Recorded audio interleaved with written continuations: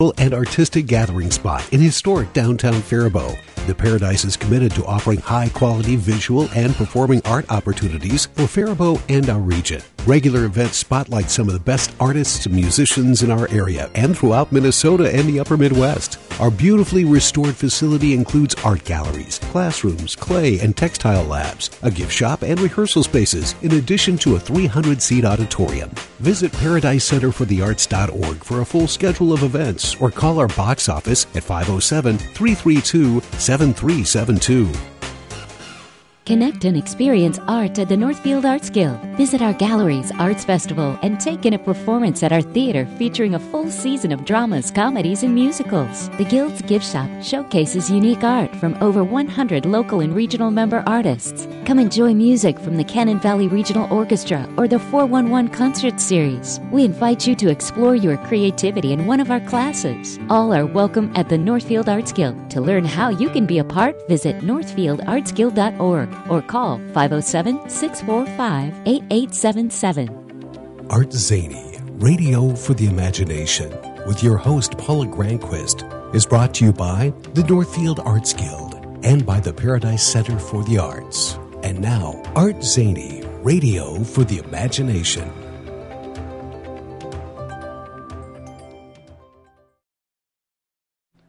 Good morning, this is Paula Granquist, and you are tuned to ArtZany Radio for the Imagination. Thank you so much for being with us here today as we celebrate all things creating in stories on this glorious summer morning. I am ready to tune my imagination, and I'm delighted that you're here with me.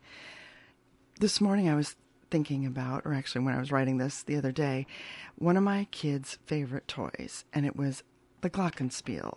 Many of you might have had one of these. It's a toy instrument, this one that they had made of graduated chromatic notes with multicolored metal bars on a wooden frame, and it's played with small mallets. It was so easy to make a song, and just as easy to make some racket. It didn't matter because it was delightful to mess around with the simple scale of sounds, learning what happened when you tapped, or maybe pounded the bar, or moved your mallets across the keys to play a glissando, or trying out different orders to play the notes. You could make music for a long time.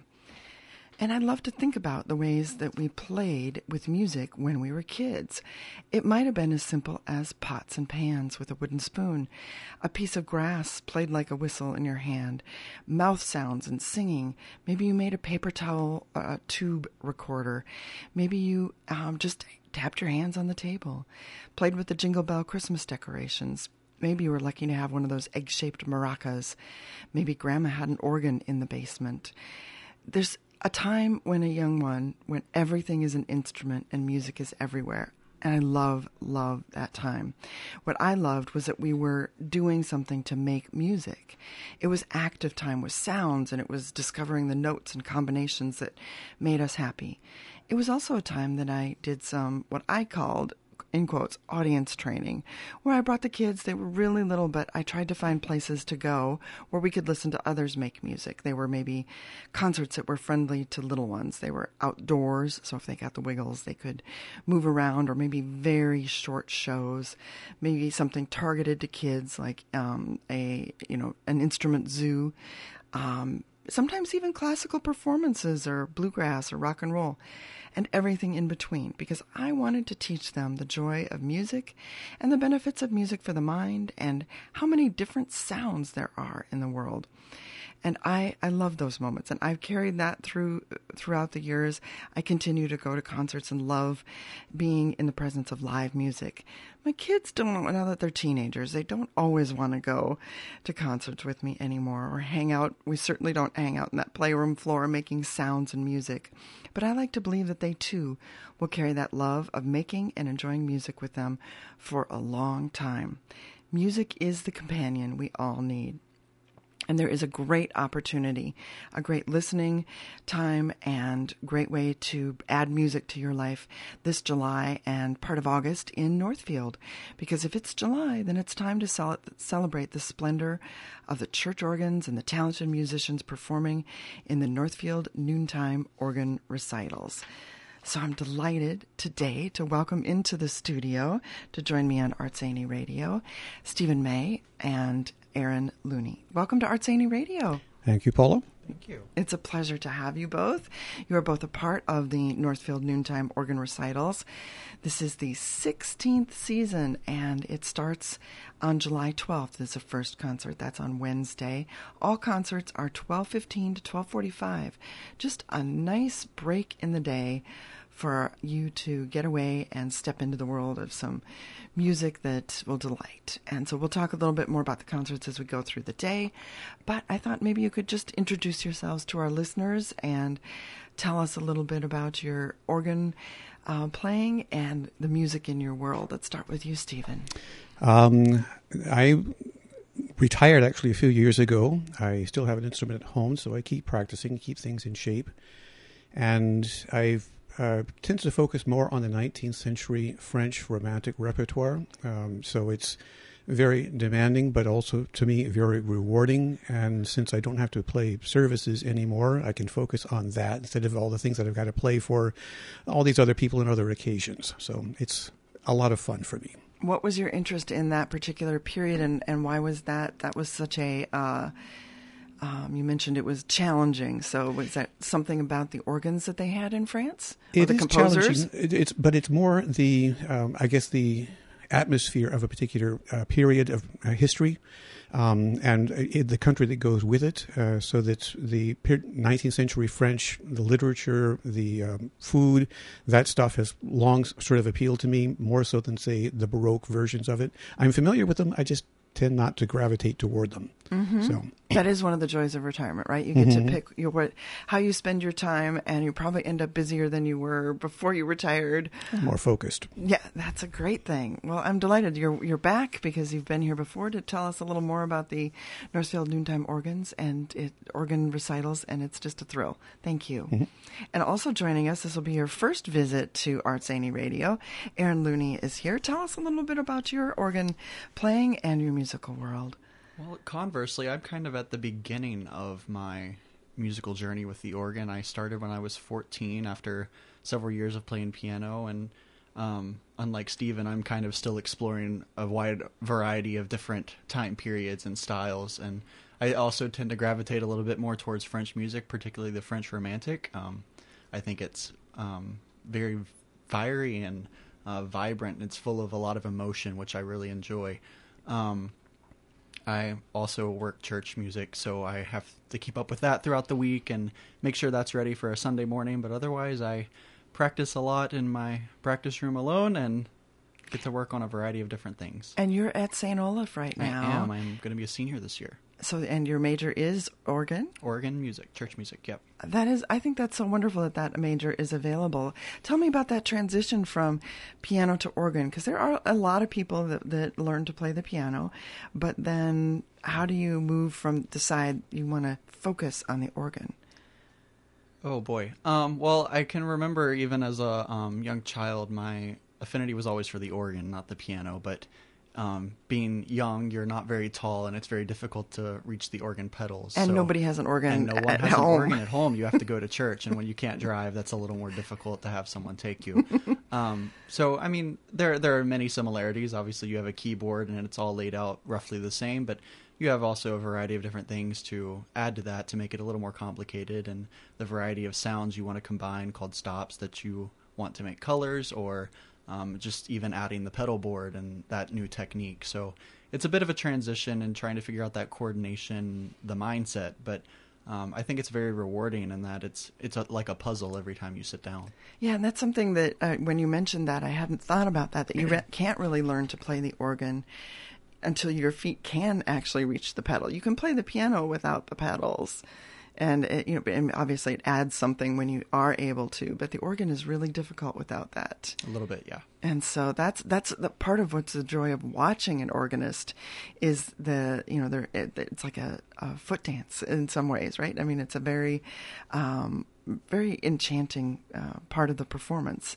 And so it's always fun when you can get a seat where you can see that part as well. Or sometimes some of the things you can find out on the internet, they have lots of different camera angles, so you'll get lots of different views of the organist playing.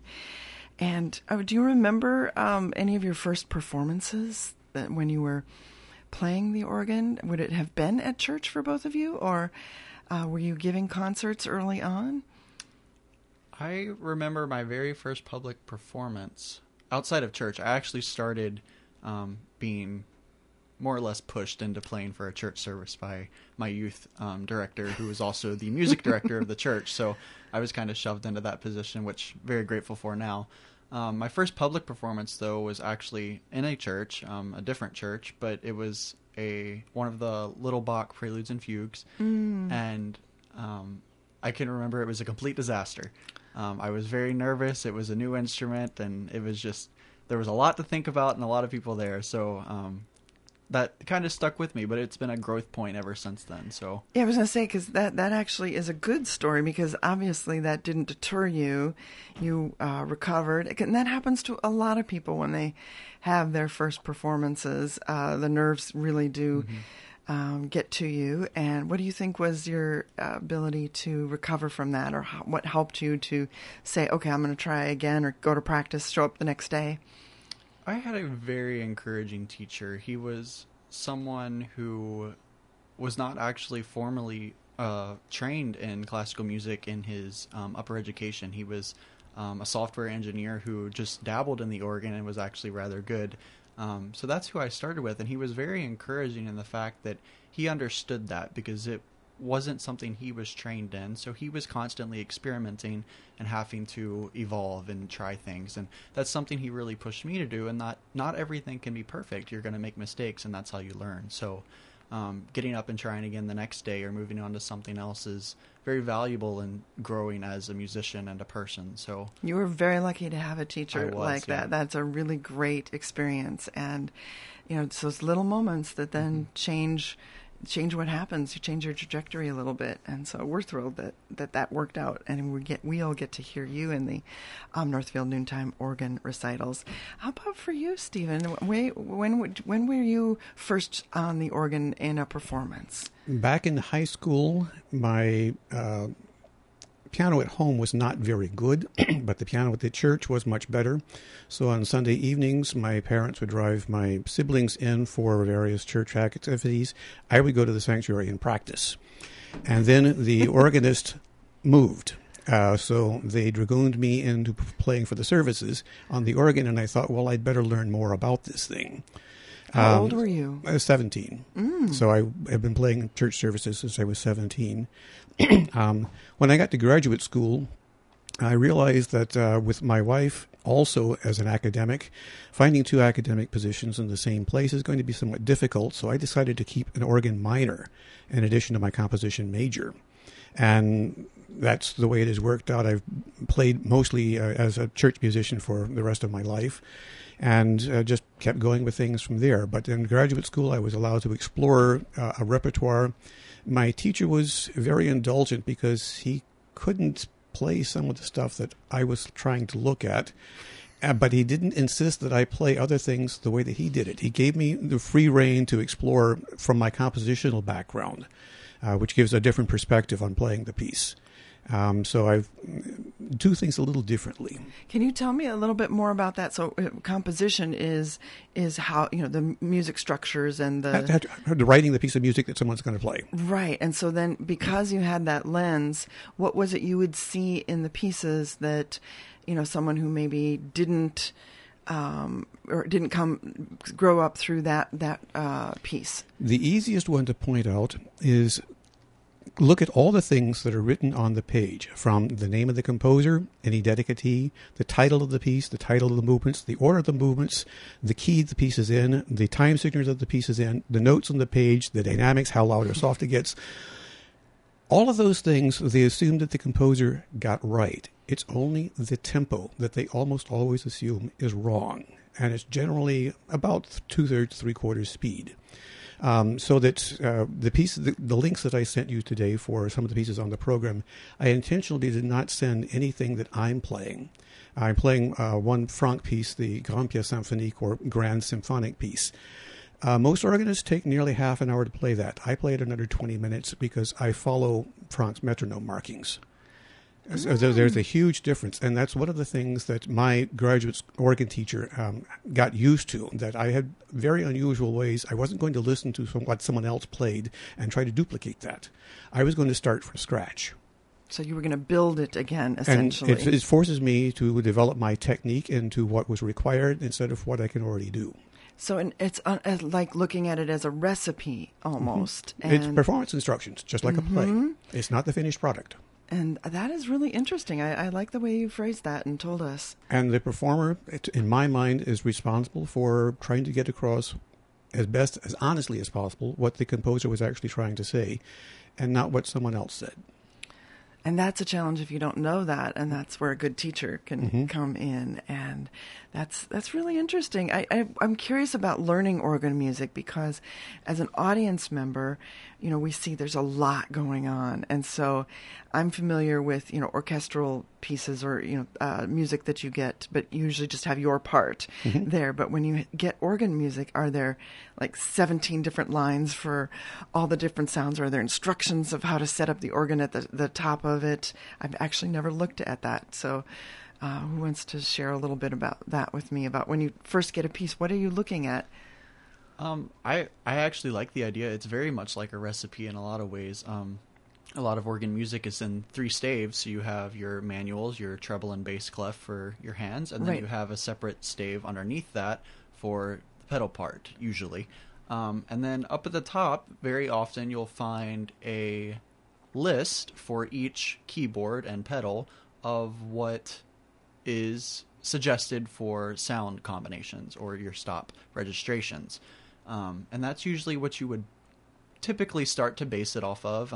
There's obviously various circumstances where you want to take it and, dabble as you would even in a recipe, just spruce it up or take things out, change things as you like. But typically that's where you would start. And then you, of course, look at your metronome markings and such what as that to kind of base it off and get started. And so it's like you get set, right? When especially when you do those settings, and each of the keyboards has a different. Tell me what that is again. A different sound, right? Sure. There's actually a variety of different sounds. So each manual, each keyboard has different sections within the organ or chambers that have a variety of different colors and stops and sounds that you would then pull out the stops, and that would create your combinations. Stephen may be able to explain this better than I am. No, I'm fascinated by it because it's daunting, right, to think about. Yeah, quite a bit to think about. Especially when the organ builders have gone to pains to create so much variety in the stops. So one of the challenges of an organist is sitting down and recognizing, okay, this stop falls into the flute category, this is a string category, that's a principal category. It may be called a melodia, it may be called a dulcia, it may be called almost anything you can think of, but you have to learn what category it falls in. So this score may call for a flute, I've got to use the melodia. And then you have to make adjustments to make it sound as if you imagine it's so intended. Yeah, okay, you're looking for this kind of ensemble or this kind of solo or whatever, and you try to work from that. That's a lot. It's like your own orchestra.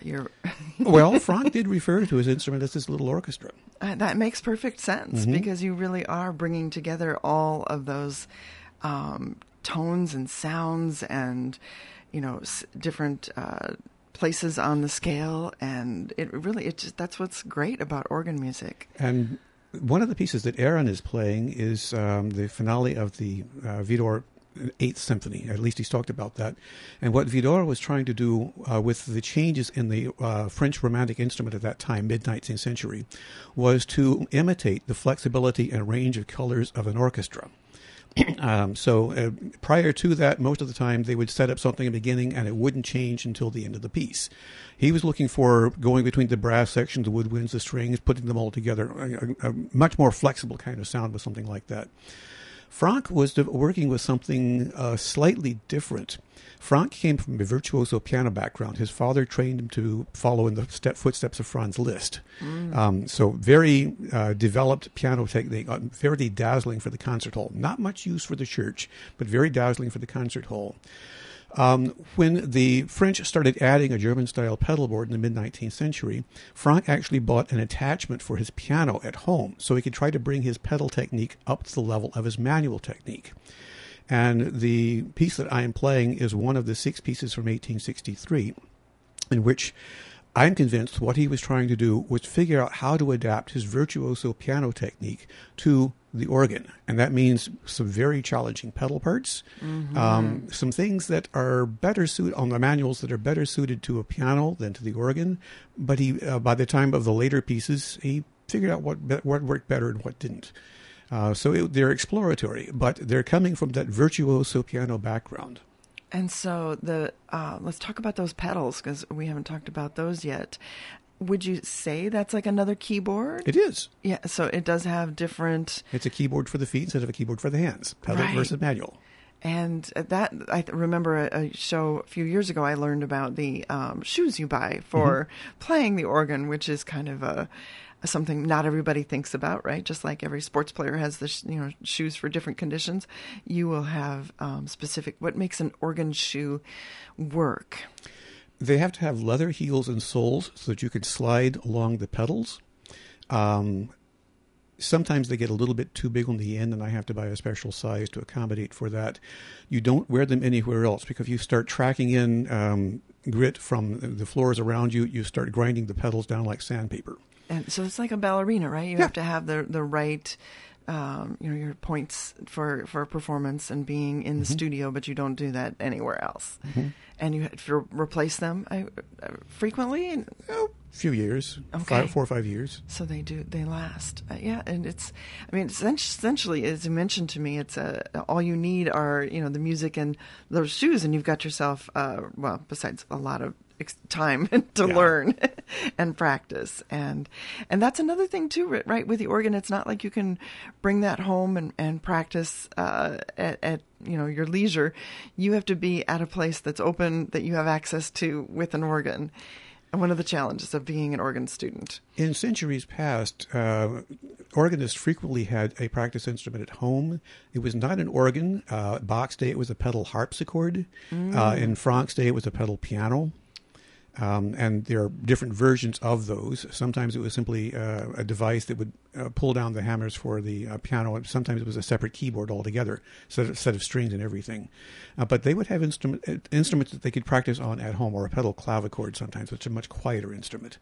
But today, people don't get things like that because they're usually more expensive than a regular piano. So they wind up just driving into the church where they've got access to it. And what kind of rehearsal spaces do you have in, because not everyone can obviously use Bow Chapel to practice, so what kind of options do you have on campus? Certainly. Well, we have limited access to Bow Chapel. I won't say we have none. So we get bow every once in a while. We actually have another instrument that's more suited to the Baroque period and early music, and what we call Studio A. It's a mechanical action organ. Beautiful instrument. And then we additionally have 7 practice rooms with very small organs that are suitable to practice on very quiet stops. So you hear just about everything that you do wrong, which is both a blessing and a curse in a lot of ways. But yes, we have access to those just about any time we want, which is very nice in comparison to competing with other voice majors or instrumental majors for a practice room that anybody can use. So, I think that's great. And how many majors are there in the organ in your class? You'll be a senior, you mentioned. Yes, in my class there are 3 of us right now. Total, we have about 8 or 9 majors, and then various secondaries who also take lessons. All brilliant musicians in their own right. Some more suitable to organ, others in various other fields. We have many who are composers and vocalists and wonderful pianists, so just a variety of wonderful talent. Yeah, there's music. You say music and St. Olaf, they go together, right? Yes. And that is one of the great things. And folks, if you're just tuning in, this is ArtZany Radio for the Imagination. I'm here talking about the Northfield Noontime Organ Recitals with organists Stephen May and Aaron Looney. And we are just ready to launch this new series. It's the 16th in the season of this. And I want to thank Richard Coleman, who has been the curator, the organizer. Yes, of everything related to this. He's always traveling at this time, and so I'm delighted that he connected me with both of you so we could promote this. The first concert is on July 12th. That's with Richard. He is at St. Peter's Lutheran Church, and that is at 418 Sumner Street East in Northfield. And you were telling me a little bit earlier, Stephen, about the organ that he's going to be playing, and tell us a little bit, because that's maybe slightly different than some of the other ones. All of the other instruments on the series are actually pipe organs. They have pipes that have wind blowing through them in order to produce sounds. The instrument at St. Peter's was replaced a few years back with an electronic instrument on the recommendation of John Ferguson. This instrument uses electronic samples of the pipe organ sounds that are still combined in the same way. So that here's this tab that says flute, and there's a flute sound on there. But it's not just something completely electronically generated. It's actually sampled from a flute pipe.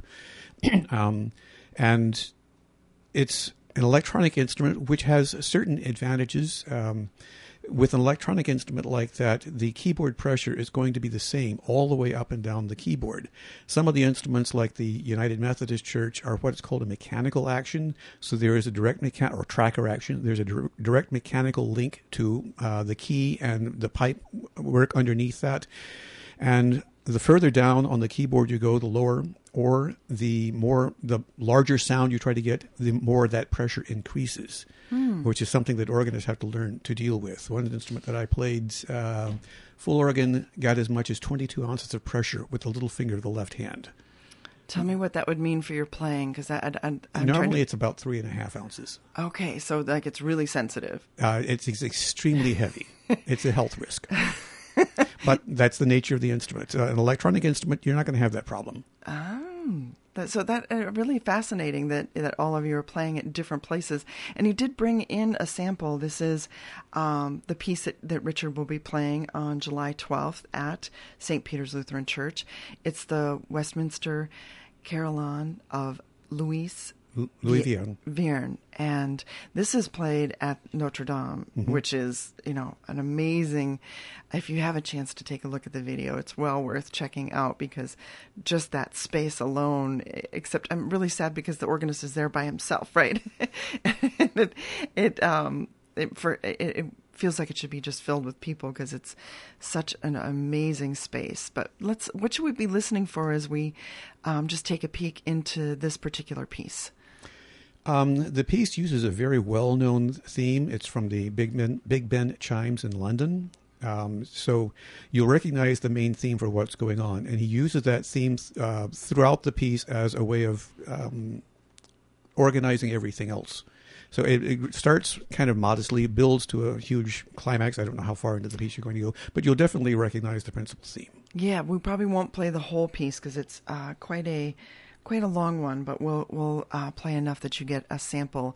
And it looks like he has 4 keyboards here.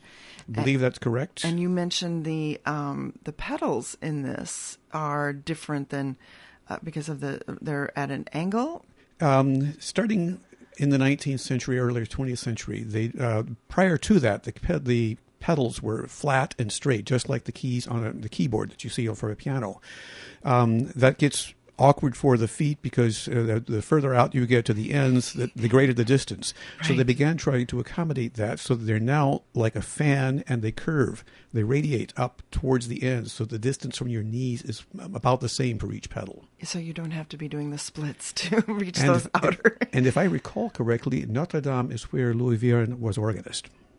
Oh, wow. So he knew this instrument and knew how to compose for it. Mm-hmm. So let's take a listen to this, a piece of this. This is what Richard is playing.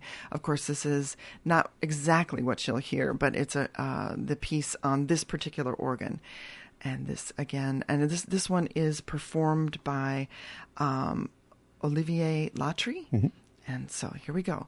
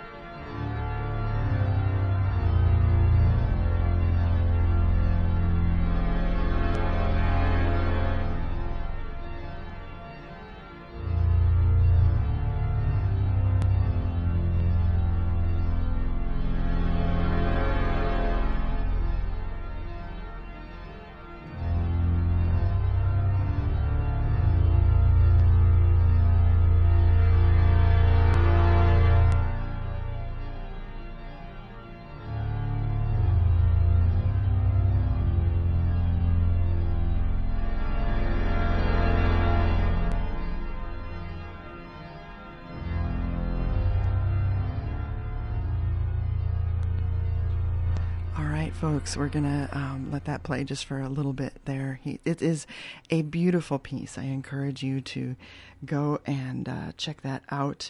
It is, again, Caroline de Westminster Louis Vierne, and this is what Richard Coleman will be playing. It's really wonderful, and that's part of the Northfield Noontime Organ Recitals. That'll be on July 12th.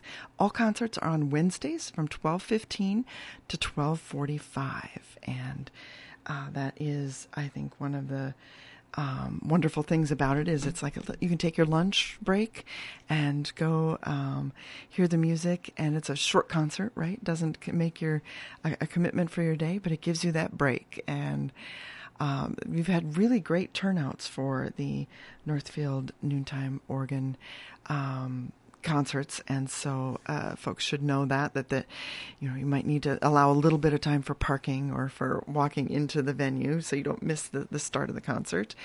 Tell us, then we have you are next, Aaron, on the concert series for the July 19th, and you're going to be at Bow Memorial Chapel. I will, yeah. Oh, and see, let me go. I got to get your mic up a little bit. Sorry about that. Was me.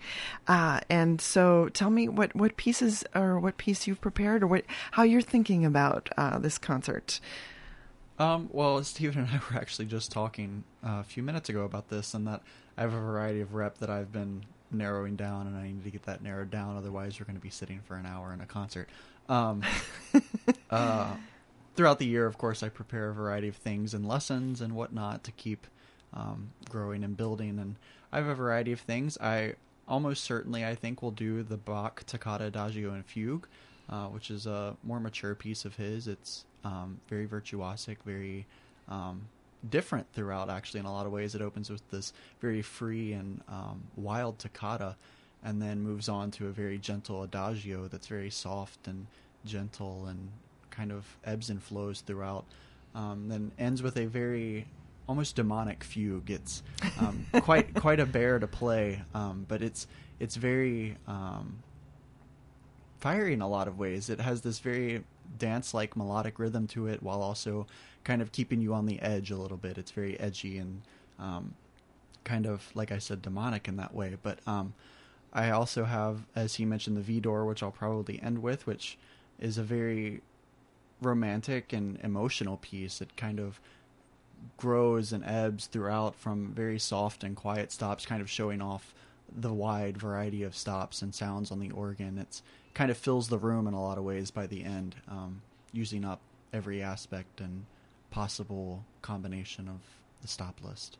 Yeah, and that's one thing you mentioned about the organ that I think makes it so intriguing, is the ability to express that emotion. And, we heard some of that in the piece that we played of, the range of ways. And so I'm thinking about, as a player, how do you play the piece the way the composer intended, and still you're feeling emotions as you're playing, and you want to bring those through, but you need to stick to the notes on the page, shall we say. That's just something that I would imagine is you can get carried away with your piece, mm-hmm. right? In putting yourself in it. How do you balance that? I think a lot of it depends on, for me, the acoustic in the room and the instrument you're sitting at, because as we've mentioned, each instrument is different. You have different designs of stops that sound vastly different between each instrument, from your flutes to your principals, strings, reeds, etc. So sitting down, you have to kind of feel out the balance and how you want to register it and what it sounds like. And then on top of that, if you have a very live acoustic, you probably don't want to take it at a very swift tempo, otherwise it's going to sound like cacophony in the room. So balancing those out while also maintaining the emotional aspect for me of the piece, and kind of almost envisioning a scene to go with it in a lot of different parts of the piece. I have a piece I'm playing otherwise that I won't be playing on the recital that I kind of imagine a canoe rushing towards a waterfall. It starts in this gentle little stream that rushes on and on as it accelerates towards the end and grows in crescendo. And then it tips off the edge at the waterfall. And it's this gradual growth. So it's very helpful for me to envision something in my mind, to kind of set the scene in a lot of ways, and then work with the acoustic and the registration to kind of embody that throughout the instrument. Mm-hmm. What is you, as someone who wants to play it as it was originally intended, how are you able to connect with that emotion? There is something that's very easily misunderstood in that the notations on the page are actually pretty vague. There's no way you can actually know exactly what was going on, unless if you want to listen to Olivier Messiaen, play Olivier Messiaen, then you've got a pretty good idea of how it's supposed to go. If you're going to listen to somebody else, you've got some questions there.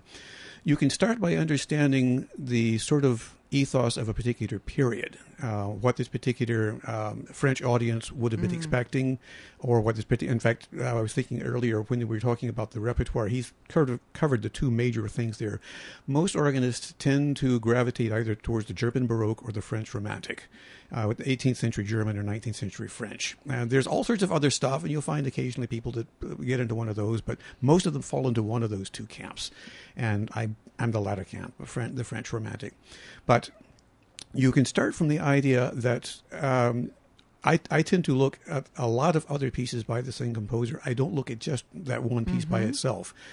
So that when I do Franck, I look at all the orchestral music, the piano, the chamber music, and get an idea of how that is played. And the organ music usually is very different, like it's written by a completely different composer.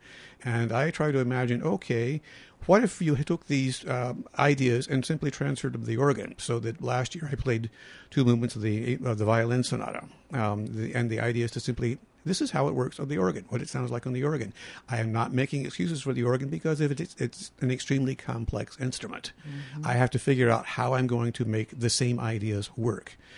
So approaching a piece that way, okay, this was Franck's general mindset or Bach's general mindset or whatever. People will complain about the difficulties of the music. Bach would say, well, you've got 10 fingers just like me, practice. Beethoven would say, well, I write 30-second notes, so what? The Brahms violin concerto was considered unplayable by the person for whom it was written. It's now standard repertoire. It's just a question of understanding what the challenge before you is. So when I approach a particular piece like that, I'm probably not going to listen to what anyone else has played for that piece. I might listen to other instruments to get an idea of the sound of that kind of instrument. French Baroque versus French Romantic or French 20th century, whatever. But as far as a particular piece, I'm more likely to listen to Franck's orchestral music rather than hear someone else play the organ music. Do you think history plays a role in your ahead of time understanding of a piece? What was going on in, the greater world or the particular place that they were composing? Not necessarily political aspects, but there are certain other cultural aspects, the way the concert venues were evolving at that time. So that the idea that Franck was trying to develop his virtuoso piano technique to the organ, this was something that was becoming relatively new at that time.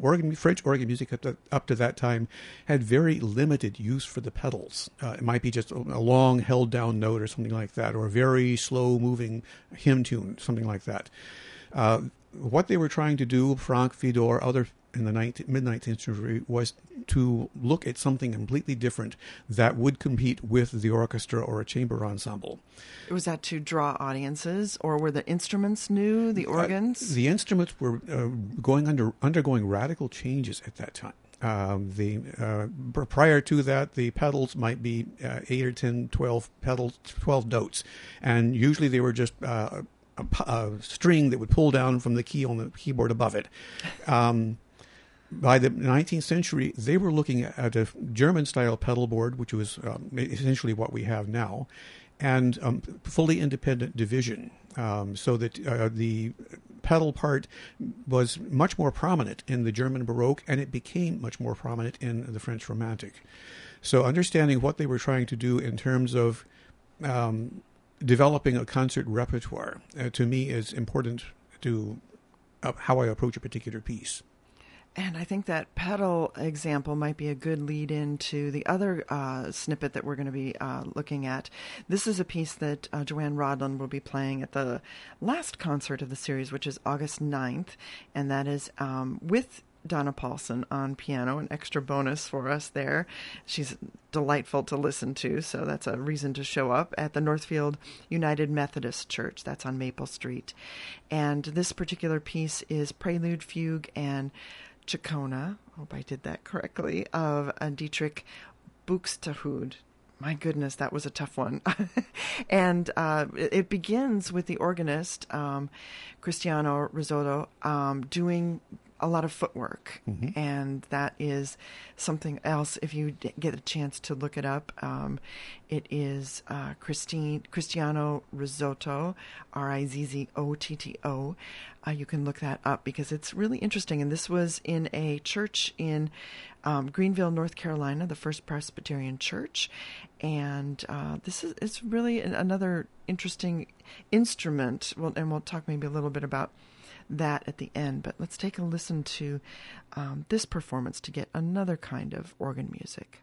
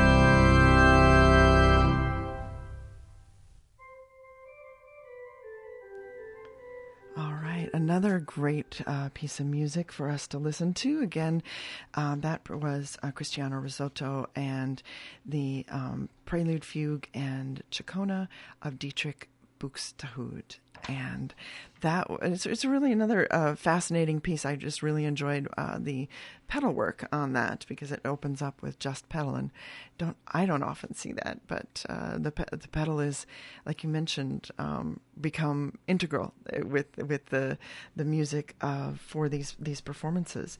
And one of the things you can see each of these organs, and that is I think one of the challenges that you all face is every single organ is different, as you mentioned, and each performance place is different. And then we also sort of never talked about you have elements that are out of your control that affect the sound, the humidity and temperature. And so there's a lot you are dealing with when you're getting ready for a performance. How often do you get to practice on the actual instrument you're going to be performing with, or do you have to kind of transfer what you practice onto the instrument that you are going to play? It's a bit of both. A bit of both. Okay. If you can recall the two instruments that you've just heard on these excerpts, the very big difference in the sounds between them. The first piece was a big sort of orchestral sound. The second piece was more of a chamber kind of sound. One of the things that you have to take in mind is that not every organ is suited for playing any piece of music. Mm-hmm. Some are much better suited to playing the German Baroque like this. The Louis Vierne piece, the Carolan, would be extremely difficult and not very convincing on the last instrument that you heard. The last piece that you heard would be kind of muddy and overblown on the first instrument that you heard.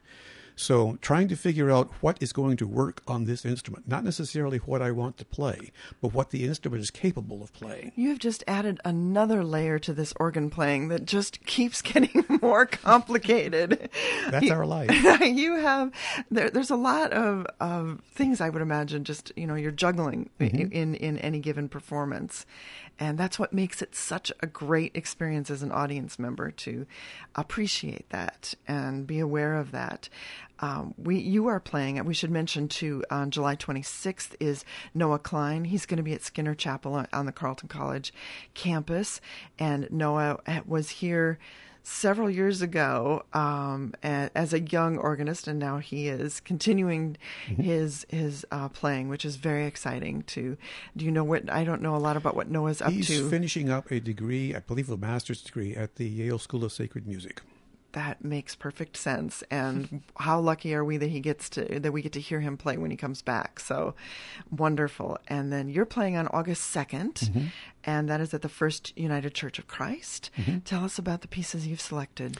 There are two, both by César Franck, and I've put them back to back in order to illustrate what I was talking about earlier with the development of the repertoire.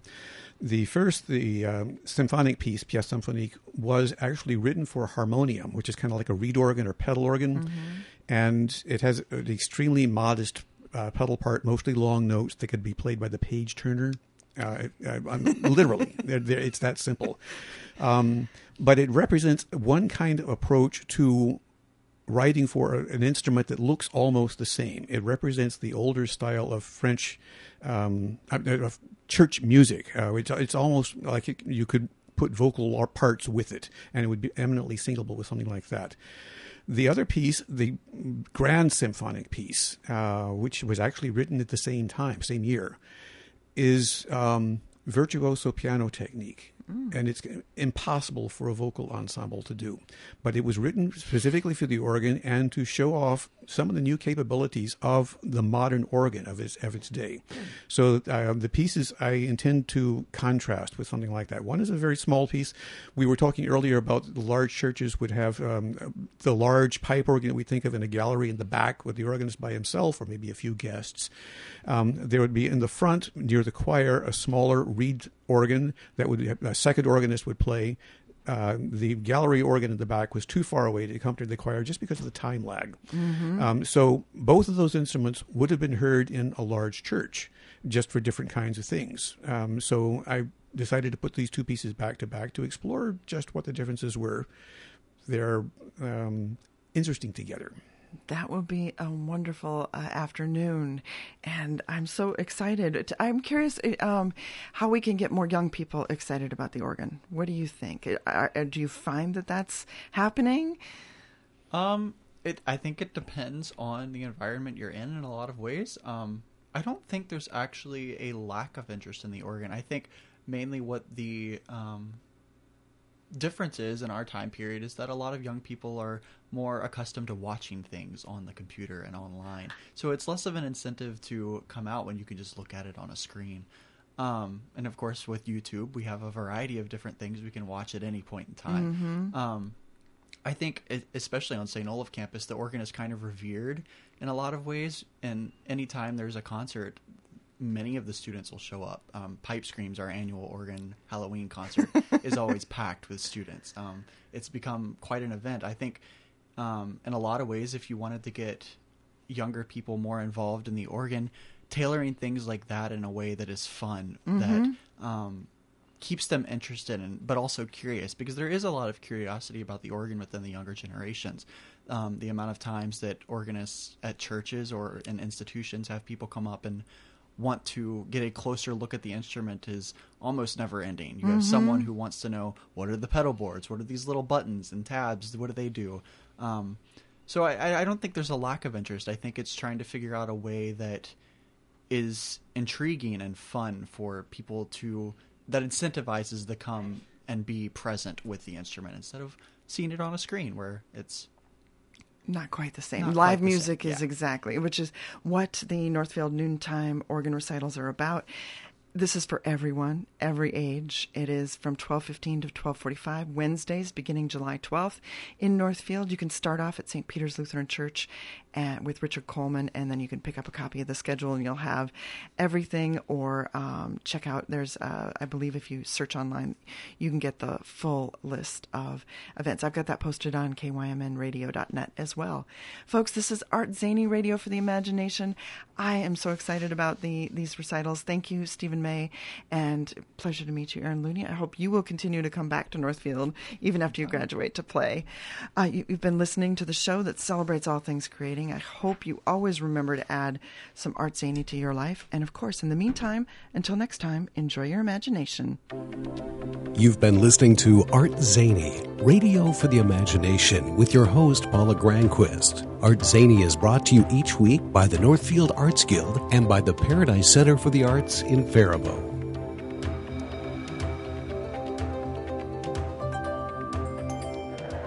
95.1. The One.